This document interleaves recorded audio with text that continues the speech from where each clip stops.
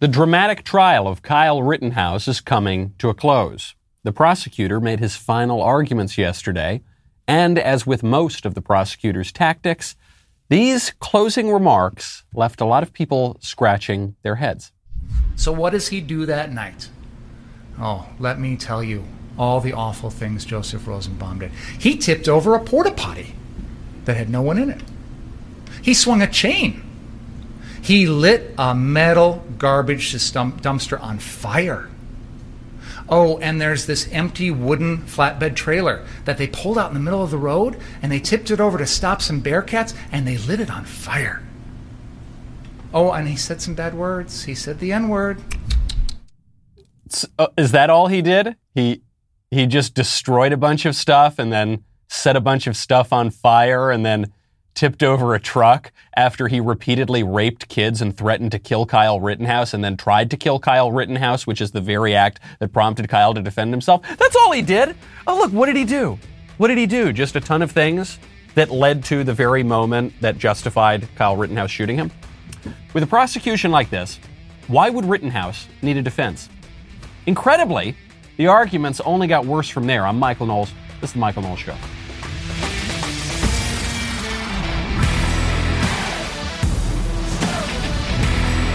Welcome back to the show. My favorite comment yesterday from Robert Roothouse, who said, Michael, Jen Psaki's words merely lacked economy. She should have left it at, Joe Biden doesn't spend much time thinking. You make a very good point. I should have thought of this myself. When Jen Psaki says, Joe Biden doesn't spend a lot of time thinking about the Let's Go Brandon chants, that is obviously true because the Let's Go Brandon chants are one part of anything. And Joe Biden doesn't spend much time thinking about anything, so you're absolutely right. You know, when I want to tune out and stop thinking about all the troubles of the world, I like to do it over a nice glass of wine, which is why I would recommend you check out First Leaf. If you're like me, you don't really know anything about wine, okay? I wish I did. There's so many choices. You walk into the wine shop, you think, I have no idea where to begin. And it can be really hit or miss. And it's not even like the price will just tell you. Sometimes you can buy an expensive wine that's no good. Sometimes you buy a cheap wine that's really, really good. The people who make this easy for you, First Leaf. First Leaf Wine Club is the best wine club I have ever subscribed to.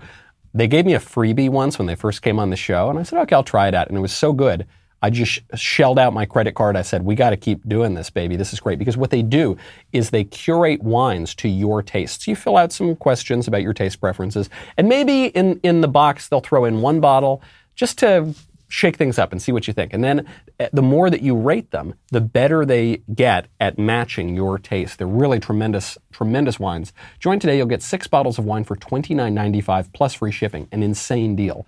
Go to tryfirstleaf.com/Knowles. 6 bottles of wine for $29.95 and free shipping at tryfirstleaf.com/Knowles. The prosecutor in the Kyle Rittenhouse case is the Charlie Kelly of prosecutors. It is like the worst episode of Always Sunny ever.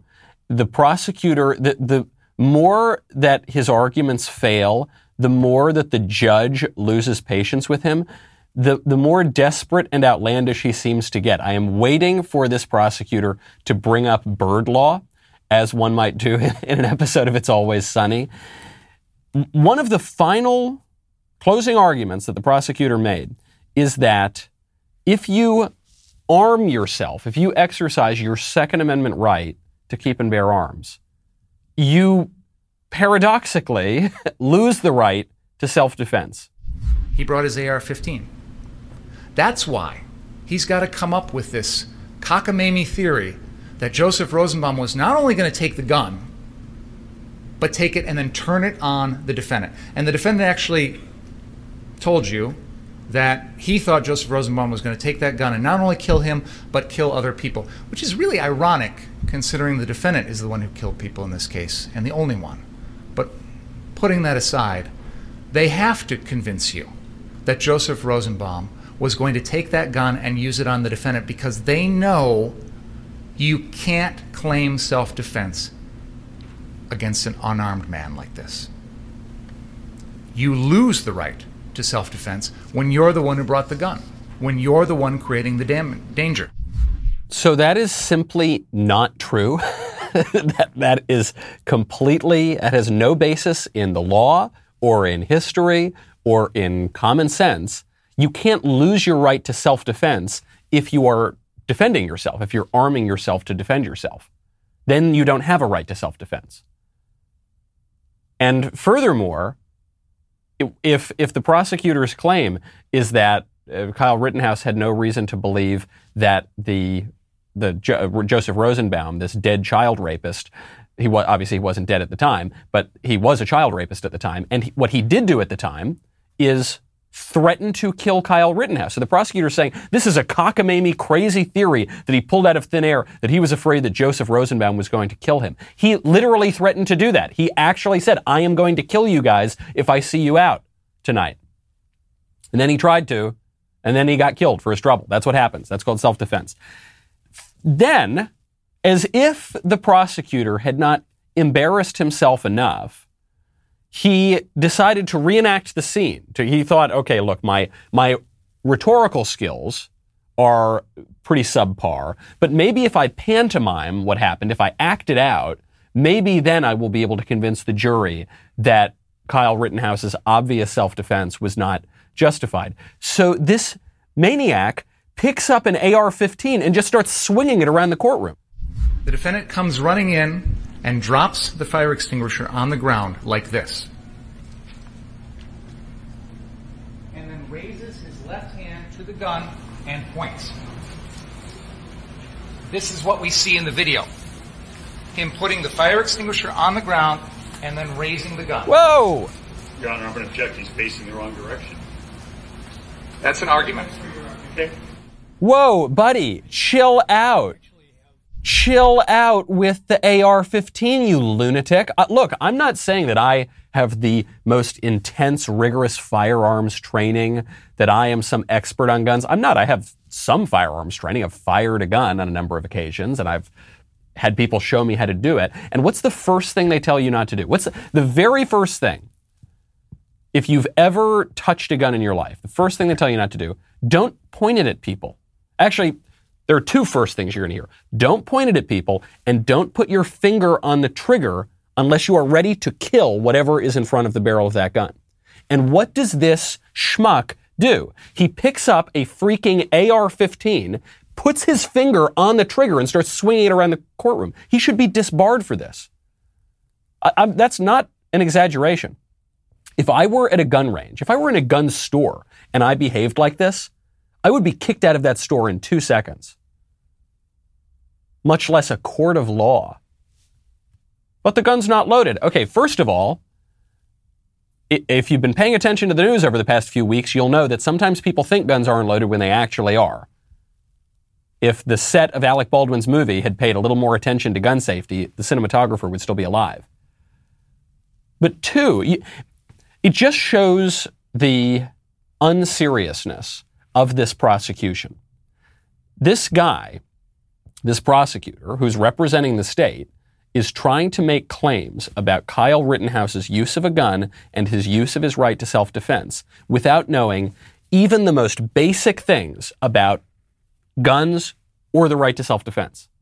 He was wrong on the law, and he's wrong on the gun. And he has absolutely no idea what he's talking about. And the only thing that he can hope for in this case is that the culture of scapegoating Kyle Rittenhouse, the culture of saying right-wing bad, left-wing good, white guy bad, all the victims, not victims, all of the people who were killed by Kyle Rittenhouse in self-defense, in this case were white too, so the race isn't a huge issue here, but it was at a BLM protest. So, BLM rioters good, anti-BLM protesters bad, right? They're just counting on this media narrative and the pressure of the president and the pressure of BLM and the threats that are coming in from the left to try to sway the jury. Because on the facts of the case, on the logic of the case, the prosecution doesn't have anything. The one charge in this case that I thought maybe they'll get Kyle Rittenhouse on, or maybe they ought to get Kyle Rittenhouse on, is the gun charge. Maybe he shouldn't have had that gun. Maybe that gun wasn't legal to have in that place or to be held by him at that time. That was one of the charges against Kyle Rittenhouse, and the judge threw that one out yesterday. Is the firearm here now? Yes. We can either measure it, or you can stipulate that it does not meet what I've stated are the requirements. And if it is out of compliance, if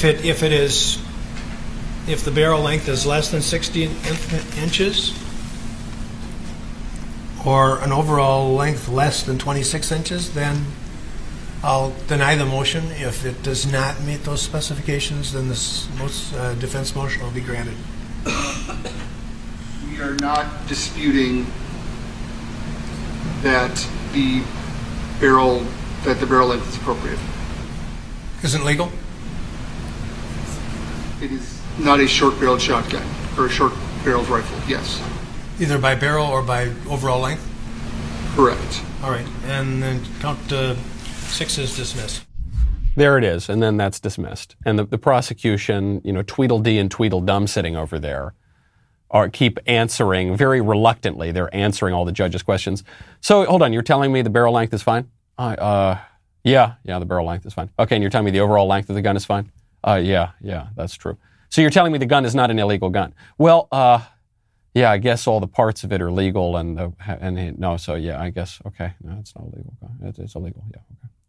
Okay, well then that dumb charge is dismissed. So the best shot you had, other than relying on mob rule and political pressure and scapegoating, the best legal case you had, thrown out the window. Speaking of windows, it's very important to get good window treatments. That is going to really, really help beautify your home, which is why I would recommend you check out Hunter Douglas. Hunter Douglas can help you with their incredible window shade designs, gorgeous fabrics, and control systems that are so advanced they can be scheduled to automatically adjust to their optimal position throughout the day. Maybe it's the way the shades diffuse harsh sunlight to cast a beautiful glow across the room. Maybe it's being able to enjoy the view outside the window while protecting your privacy inside. Or maybe it's just that Goldilocks moment when you walk into a room and everything about it looks and feels just right. I find this, especially as a conservative myself, I think aesthetics really matter. I think being in beautiful places really matter, especially with light. It was one of the main things I was focused on when I was looking to get my house here in Tennessee. Your shades can be set with Hunter Douglas's PowerView technology. They can be set to automatically reposition for the perfect balance of light, privacy, and insulation. Go to hunterdouglas.com/Knowles today. Take advantage of the Season of Style rebate savings event. hunterdouglas.com/Knowles for limited savings. Offer expires December 6th, 2021. So the prosecution case is failing. The jury might still convict him. We don't know. But the prosecution's case is failing. And so what can we expect? People to say a good law has been upheld, justice has been done, we have faith in our institutions, we trust the pillars of our democracy, and we will stand by. No, the libs are going to riot if he gets off the hook. And that's what they're expecting, and that's what the Democrat governor of Wisconsin is expecting.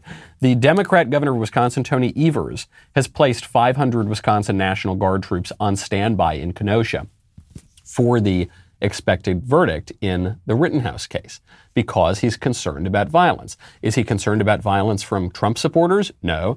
From white supremacists who don't really exist? No. From the insurrectionist right-winger? No, it's from the libs who torched the country and rioted and committed murder and were arsons and started all of this madness in the first place. How did the Kyle Rittenhouse case even happen? The Kyle Rittenhouse case happened because a degenerate criminal named Jacob Blake went into a home, sexually assaulted a woman, and then drove off with a van full of her kids, or tried to drive off in a van full of her kids. And before he could do that, he resisted arrest a bunch of times. And finally, before he got in that car with a weapon in there, a cop shot him. Completely justifiably. And then the libs rioted over that. And the libs rioted and attacked people and burned down stores and burned down property. And then Kyle Rittenhouse went to protect some of that, and he was threatened with murder, and he fired back in self-defense. That's how we got here. You don't need to go back to ancient history. You just need to go back a few days before the events that are in question took place. And now it looks like we're going to get a whole repeat. It's deja vu all over again. And it's not the right-wing insurrectionist people. You know, when the libs, I guess they still say this, when they said that the January 6th, Capitol Hill riot, when they said that was the worst insurrection in our country in history, or it was the worst attack on Washington since 1812, or it was whatever, they were not only wrong, they were perfectly wrong. The Capitol Hill incident was not even the worst insurrection of the year. It wasn't the worst insurrection in 6 months. Wasn't the deadliest, wasn't the most destructive, wasn't the greatest threat to our system of law. That insurrection was called BLM. That insurrection was called Antifa, and that took place for 6 months, 8 months, cities around the country. And it looks poised to take place again. The Democrat governor believes that's the case. We have Daily Wire reporters on the ground right now in Kenosha because, look, hopefully it's totally peaceful, but if past is precedent, it won't be. This is the reason I bring it up is not just to harp on the libs and point out how they're burning the country to the ground. It's to give you a little tool here, which I suspect many of you have intuited already, which is this is generally a way to tell who the good guys are and who the bad guys are. If the verdict in a trial is going to, even if it were an unjust verdict, which in this case, if Rittenhouse gets off, that will be a very just verdict. But even if it were unjust, if the verdict is going to cause one group of people to burn things down and kill people and riot in the streets, that group, they're probably the baddies. They're probably not the goodies. They're probably the baddies. And the libs who continue to talk about January 6th as though it were more than just a little blip in the news cycle compared to what else has gone on, they are either ignorant or disingenuous. And there are a handful of so-called Republicans who are helping them out to do that as well. Although I guess they might not be Republicans for long. The Wyoming Republican Party has just voted to kick Liz Cheney out of the party. They are no longer recognizing Liz Cheney as a member of the Republican Party. And I hate to say I told you so. I'm not sure if I had anything to do with this vote, but the timing is a little bit weird because yesterday or the day before on this show, I guess it would have been yesterday because today's Tuesday. Yesterday on the show, I mentioned that Liz Cheney simply is not a Republican as a practical matter. She might have an R next to her name. She might even vote with Republicans on a number of issues. But as a practical matter, whenever there is a crucial vote, whenever there is an actual fight between the Democrats and the Republicans, she now sides with the Democrats. And that's true in party politics. It's true in the media. Where does she go on TV? She goes on the left-wing news networks. She takes orders from Nancy Pelosi. In the crucial presidential election, she votes for the Democrat. In the crucial votes in the House, she votes with the Democrat. So she just is a Democrat. And she's dishonest as far as Democrats go because she pretends to be a Republican. And so I said, if you were to kick Liz Cheney out of the Republican Party, it's not as though that would be a punishment or some acrimonious, big, momentous event. It would just be acknowledging reality. She is not a Republican for all intents and purposes. And the Wyoming GOP apparently recognizes that. And that's an important thing. Not because who cares about Liz Cheney? She doesn't really matter all that much. No one really supports her. No Republicans really support her right now. And the Democrats are only pretending to support her because she's useful to them. But the minute she's no longer useful to them, they're going to throw her to the curb. So she doesn't matter, but the principle matters, okay? It is important for your political party to acknowledge reality. And so in this case, they are now beginning to acknowledge reality. It's not about infighting on the Republicans or all the Republicans scrapping with one another. The girl just isn't a Republican, okay? And the Wyoming GOP is acknowledging that. Now, speaking of political infighting, there is even more delicious political infighting going on right now among the Democrats. Not just among any Democrats, between the president and the vice president. You remember that Kamala Harris is very upset with Joe Biden. She feels that she's being sidelined, she's not being respected, she's not being defended. She's got lower approval ratings than any vice president in decades, if not ever. She's got a lower approval rating right now than Dick Cheney did in 2007 after the Iraq War and after he shot a guy in the face. So she is really, really low. They were calling Dick Cheney Darth Vader in those days, okay? And she's lower than him, about 27, 28%. And so she wants political support from Joe Biden. Joe Biden either can't give it to her, he's not capable of it, or he's not willing to give it to her. So this is what CNN's reporting. Many in the vice president's circle fume that she's not being adequately prepared or positioned and instead is being sidelined. The vice president herself has told several confidants she feels constrained in what she's able to do politically. Yeah, duh, of course you're restrained. You're the vice president. Your job is to take orders from the president. Biden says jump, you say how high. That's your job. So what's she going to do? What can Kamala Harris do? She's in a position where she is serving entirely at the pleasure of the president. She is in a role that historically is just not that important. She isn't particularly likable in herself. That's why she was the first person out of the race in 2016, or 2020 rather, in the Democrat primary.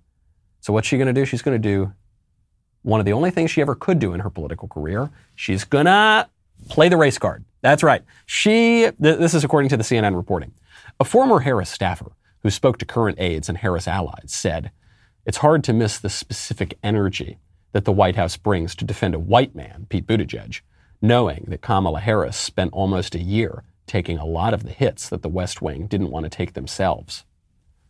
Yeah, so they're willing to support Pete Buttigieg. Why is that? Is it because, well, we'll just tell you, it's because he's a white guy. Kamala's a black guy. Hey, Joe, if you don't back us up, Joe, we're going to call you racist. It's the only thing we can do. We don't have any skills or likability or any moves, but there's one thing we got, baby. It's the color of our skin, Joe, and it's the worst thing you can be called in America. You want to be called a racist, Joe? Well, you better defend us. You better watch out.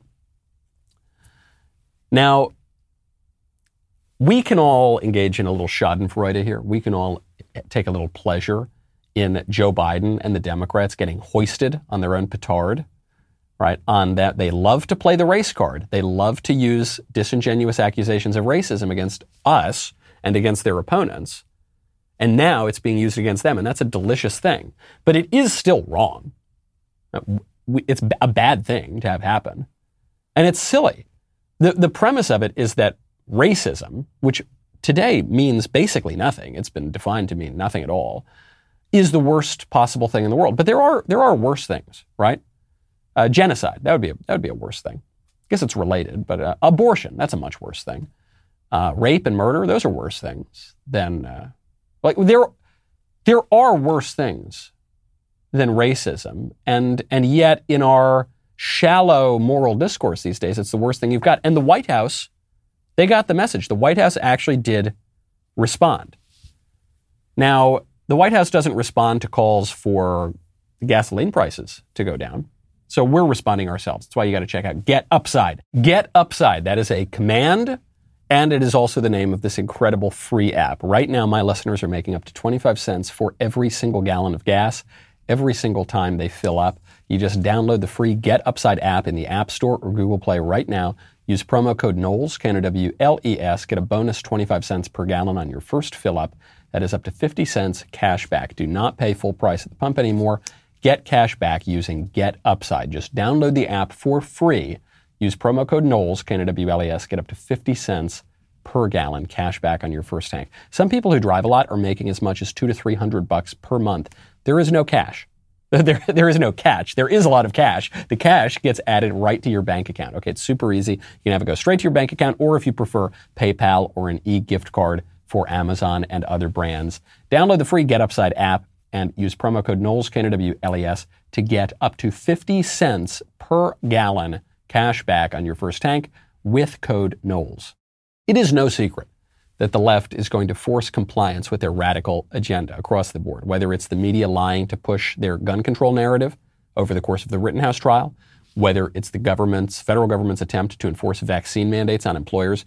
It is becoming clear that compliance, getting you to kneel to them, is the goal. That's why, here at the Daily Wire, we're fighting every day against this kind of tyranny. From our honest coverage of the Rittenhouse trial to the lawsuit we've taken out against the Biden administration for their unconstitutional vaccine mandates, we're applying the pressure.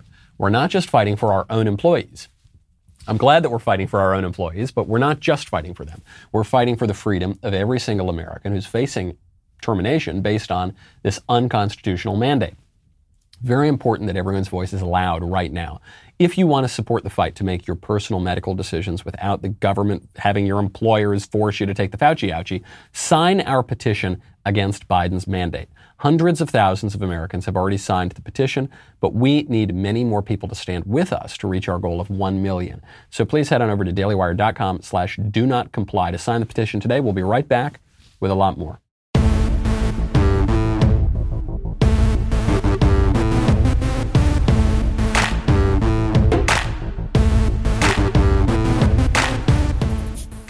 Kamala Harris has been whining for a long time, and her approval ratings are plummeting. So she made one complaint that the White House had to respond to. She, through back channels, through leaks, through allies of friends of associates, said that Joe Biden's a racist. He defends Buttigieg more than he defends me. He's a big racist.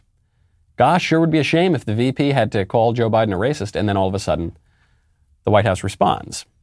But listen to how they respond. Quote, this is from Jen Psaki, White House press secretary. Quote, for anyone who needs to hear it, the vice president is not only a vital partner to the president of the United States, but a bold leader who has taken on key important challenges facing the country, from voting rights to addressing root causes of migration to expanding broadband. Oh, rare, rare. That is... ooh, hell hath no fury, like a press secretary who is defending her man, who is facing criticism from the vice president. It sounds, look, this is such a beautifully crafted tweet. I have got to hand it to Jen Psaki. We occasionally make fun of Jen Psaki for not being as good at her job as her predecessor was, but this was a really well-written tweet. It kind of broadly looks like she's defending Kamala Harris. But every line, every syllable is attacking Kamala Harris. For anyone who needs to hear it, right? She's saying, I don't want to send this tweet. You guys are making me send this tweet. I hate it. I'm doing it grudgingly. The VP is not only a vital partner, not a good partner, not an excellent partner, not a wonderful, good, terrific, good for the country partner. No, vital. Vital meaning alive. She's not only does she have a pulse, but she's a bold leader. Again, not a good leader, not an impressive leader, not an accomplished leader. Bold, and she is bold. You're pretty bold if you're the vice president and you're going to accuse your boss of racism. The guy who picked you, a woman of color. Of color, that's right, that's the magic card. And that's the only reason she was picked. Joe Biden actually admitted that. He said, I'm going to pick a black woman, and then he had two choices. He had three choices. He had Kamala Harris, who is awful and unlikable and the first person out of the primary. He had Karen Bass, who's literally a communist, Congresswoman Karen Bass. And he had Susan Rice, who was the fall man for Benghazi. So the latter two he couldn't pick. So he was stuck with Kamala Harris. A bold leader, okay, who has taken on key important challenges facing the country. From voting rights. Voting, what does that even mean? Nothing's really a big deal with voting rights.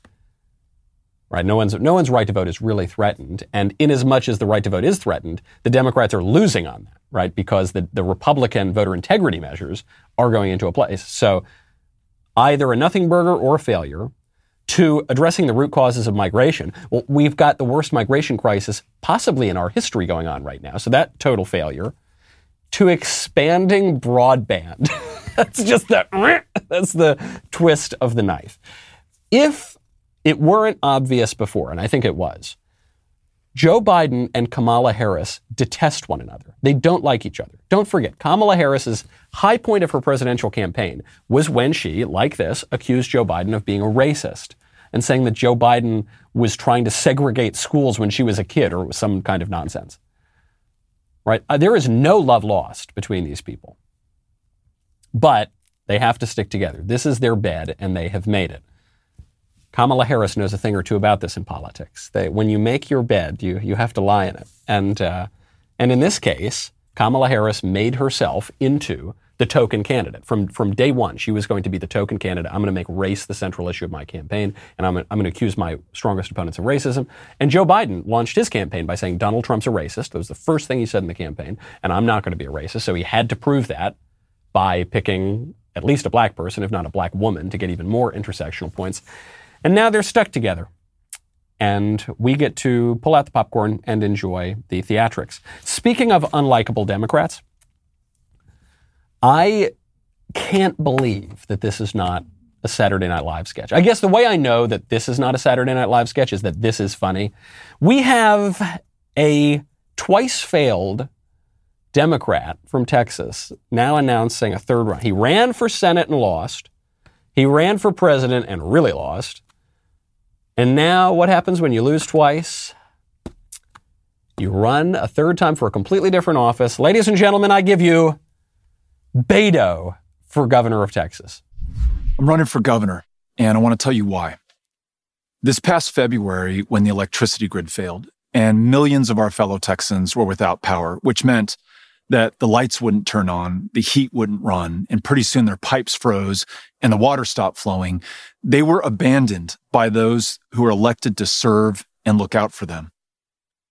It's a symptom of a much larger problem that we have in Texas right now. Those in positions of public trust have stopped listening to, serving, and paying attention to, and trusting the people of Texas. And so they're not focused on the things that we really want them to do, like making sure that we have a functioning electricity grid, or that we're creating the best jobs in America right here in Texas, or that we have world-class schools, or that we make progress on the things that most of us actually agree on, like expanding Medicaid or legalizing marijuana.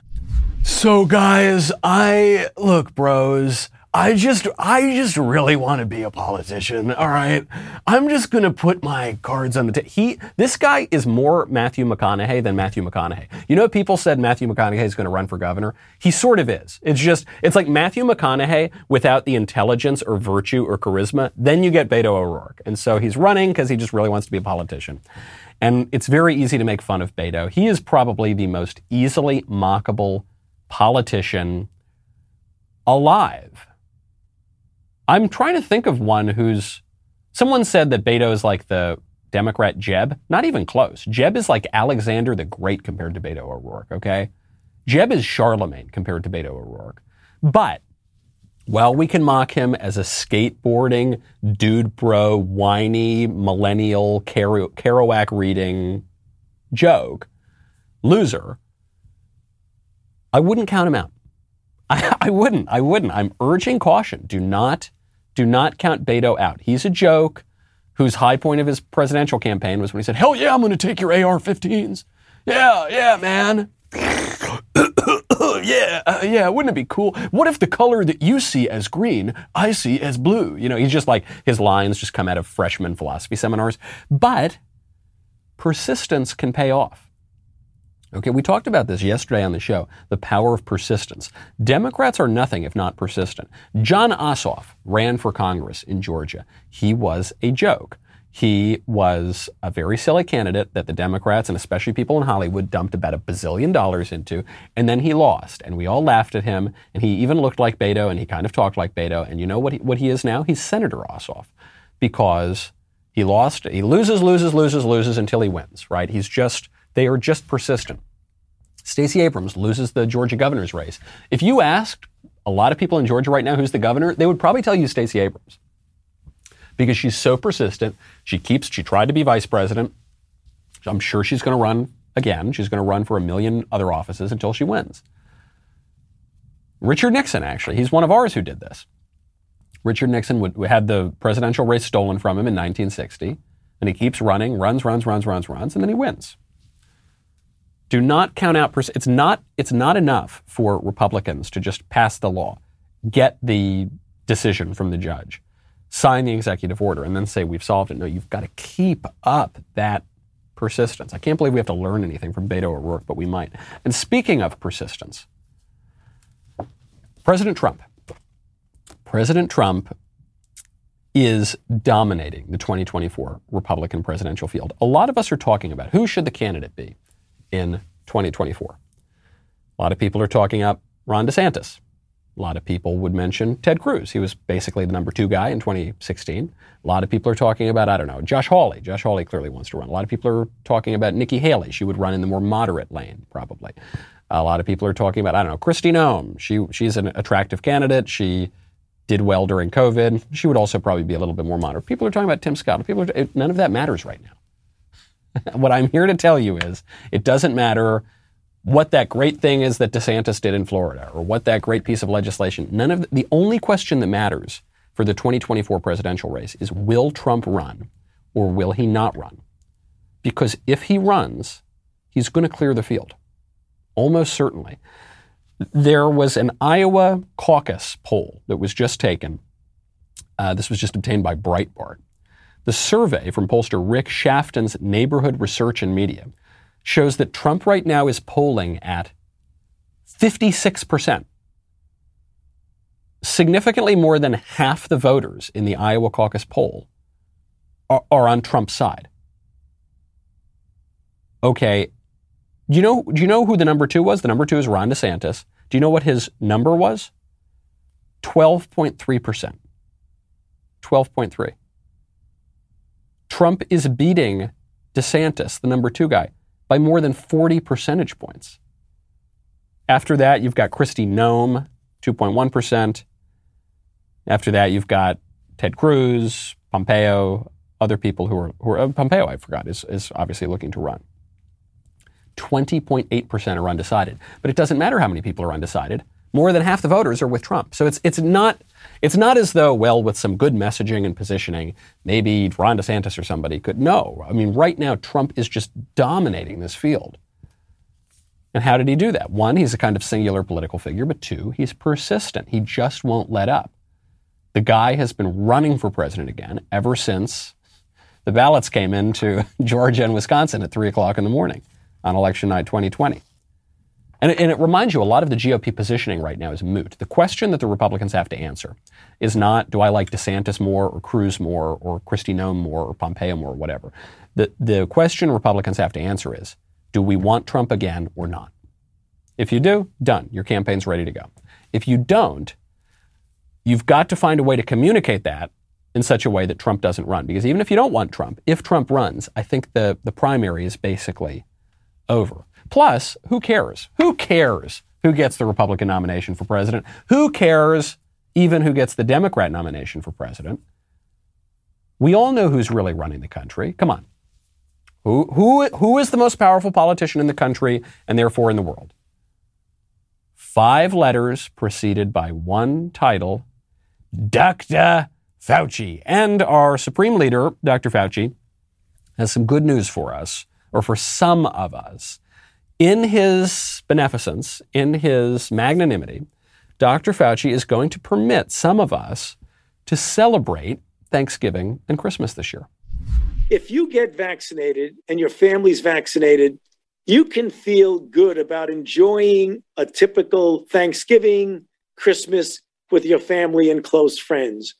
We unfortunately still have a dynamics of infection in the community of about 70,000 new cases per day. So when you go to indoor congregate settings, go the extra mile, be safe, wear a mask.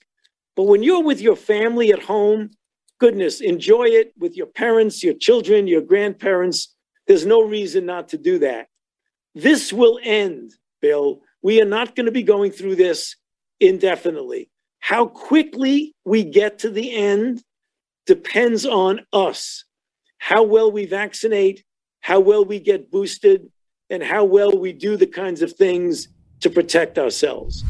Thank you, Dr. Fauci. Thank you for telling me that I am permitted to have Thanksgiving and Christmas with my close family and friends. Not with anybody, because you can't invite your coworkers, all right? You can't have, I'm not talking about a 12-person table, but, close people if you're vaccinated. But what does it mean to be, well, you have to be vaccinated and boosted.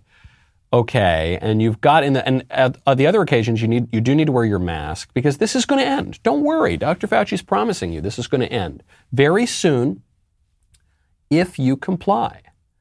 If it depends on you, okay, you naughty little Americans. If you don't comply, it's going to go on longer. It's going to maybe seem indefinite. It's going to end 15 days. It's just 15 more days, guys, okay? But you've got to wear the mask. Now you've got to social distance. Now you've got to take the vax. Now you've got to take the other vax. Then you've got to take the booster. Then you got just one more thing, you sheep. Then you can go back to normal. You got to get another booster again. Speaking of the Rona, speaking of coronavirus, because a lot of people don't want to listen to Fauci and don't want to wear the masks forever and don't want to take the 17th booster shot. And even now, I fly on airlines constantly. Every few days, I've been on a flight for the past 2 months, especially. I was on 2 flights yesterday, actually, to and from Los Angeles. And I'm noticing they don't really enforce the mask thing anymore.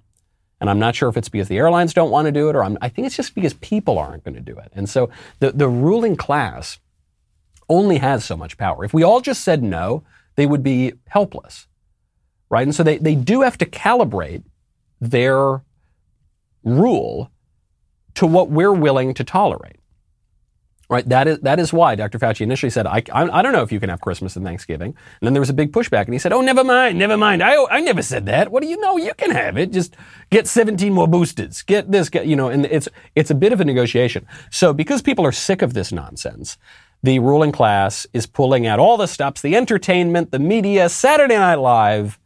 They ran, I guess, what's supposed to be a comedy sketch about a flap between Big Bird and Ted Cruz, the Muppets and Sesame Street, insisting that everyone take a bunch of vaccines. Ted Cruz said, make your own medical decisions and don't listen to a puppet bird. And Joe Rogan, too, was in this. Just take a listen. Tell me if you can identify the comedy.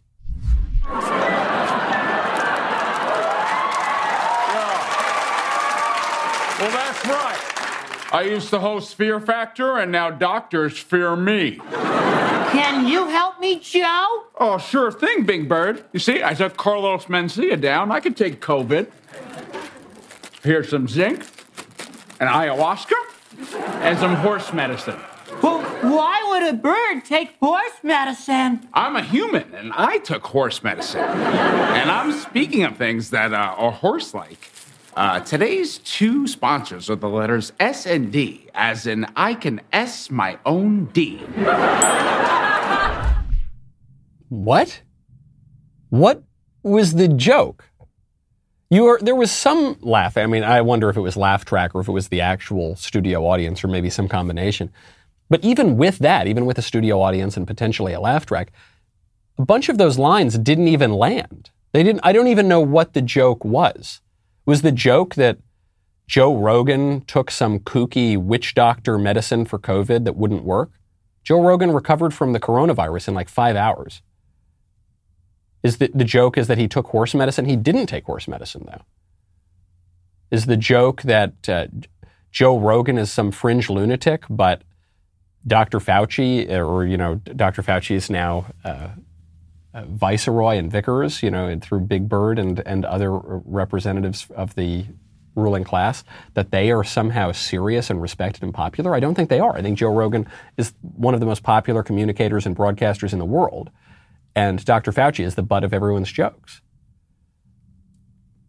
Is the joke that the people who are questioning the regime and questioning Joe Biden, for instance, are fringe and weird and radical, and Biden is really popular? No, Biden's approval rating is about as low as it gets. What is it, 37, 38%? What's the joke? The joke would be, like, what comedy used to do is speak truth to power, right? What comedy used to do is juxtapose incongruous things, and it would be funny and you would laugh at that which is ridiculous. But in this case, what is ridiculous is not the fringe clown. It's not the Joe Rogan. What's ridiculous is the ruling class. And Saturday Night Live, far from being a critic of the ruling class, is part of it.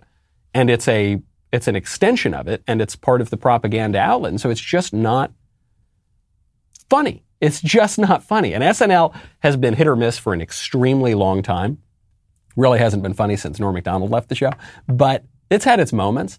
This is a real low point, and they're not going to figure it out until they break away from the ruling class. But unfortunately, it's the kind of the ruling class that's propping up these old, desiccated establishment institutions, like the establishment media and like even Saturday Night Live. Speaking of tone deafness, Donna Brazile, former head of the DNC, was just on George Stephanopoulos' show. George Stephanopoulos, the former communications director for Bill Clinton. And they were on ABC, and they're both pretending to be journalists. And Donna Brazile was asked about inflation. And this is a really tough issue. It's plaguing Biden's approval numbers, and it's really hitting Americans of all classes, of all races, everywhere. And to his credit, Stephanopoulos says, what are people supposed to do about inflation? Donna Brazile says, clip some coupons.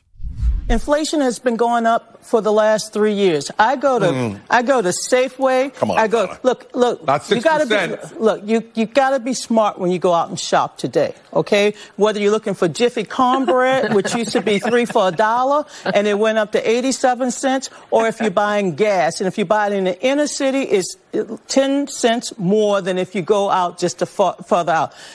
Well, George, is that the Democratic slogan? No. We're going to raise your prices, but be smart about it. It could be a little bit less. You mentioned Mary Run on Pat. that. You mentioned Mary Pat. I'm just telling you my experience of shopping. You got to be a smart shopper. You got to be a smart shopper. Look, if you go into the inner city, gas is going to be 10 cents more, okay? And if you go to California, it's going to be $7 a gallon.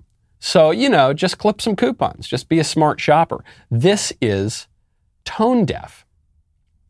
That's the real problem for the SNL writers, is that they're tone deaf. And if you want to write comedy, if you want to write music, if you want to create any cultural product, you need to be able to hear the tone of the people. You need to be able to hear the tenor of the conversation, what's actually going on. But these guys are so stuck in their echo chambers that Donna Brazile says, oh yeah, okay, pancake mix is 20 cents more per box. Whatever. What, you poor people can't afford that? Just be a smart shopper. Come on, when you have Whole Foods deliver to your Georgetown penthouse, just order in bulk so that you can save a little bit on the quantity. Just be a smart shopper. And Chris Christie quite rightly says, if Democrats want to run on that, please do. That is not going to resound for the American people. Really weak arguments that they're making, from the Rittenhouse case all the way to electoral politics. What they're hoping for is that they have such a structural advantage that it won't matter if their arguments don't make any sense at all. I'm Michael Knowles. This is The Michael Knowles Show. See you tomorrow.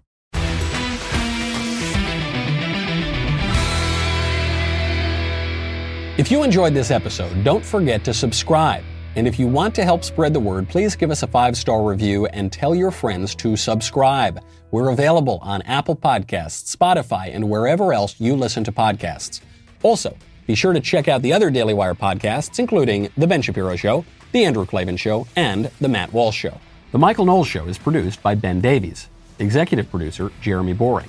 Our technical director is Austin Stevens. Supervising producer, Mathis Glover.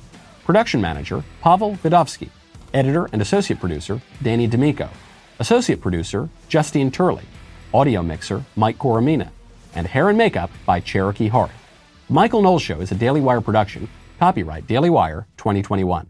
Today on the Matt Walsh Show, the prosecutors in the Kyle Rittenhouse case made their closing arguments in their case against self-defense and the Second Amendment. We'll take a look at the closing arguments, and we'll trace this case all the way back to where it really started, because we shouldn't forget about where this all really began. Also, Representative Cori Bush claims that armed white supremacists shot at her. There's absolutely no evidence of this, of course. And Beto O'Rourke runs for governor. Plus, a city in Michigan elects an all-Muslim city council. The media says this is a great example of racial diversity. There are a number of problems with that claim we'll discuss. And a feminist author says that many women deeply regret having children and getting married. Is that true or just wishful thinking on her part? We'll talk about all that and much more today on The Matt Walsh Show.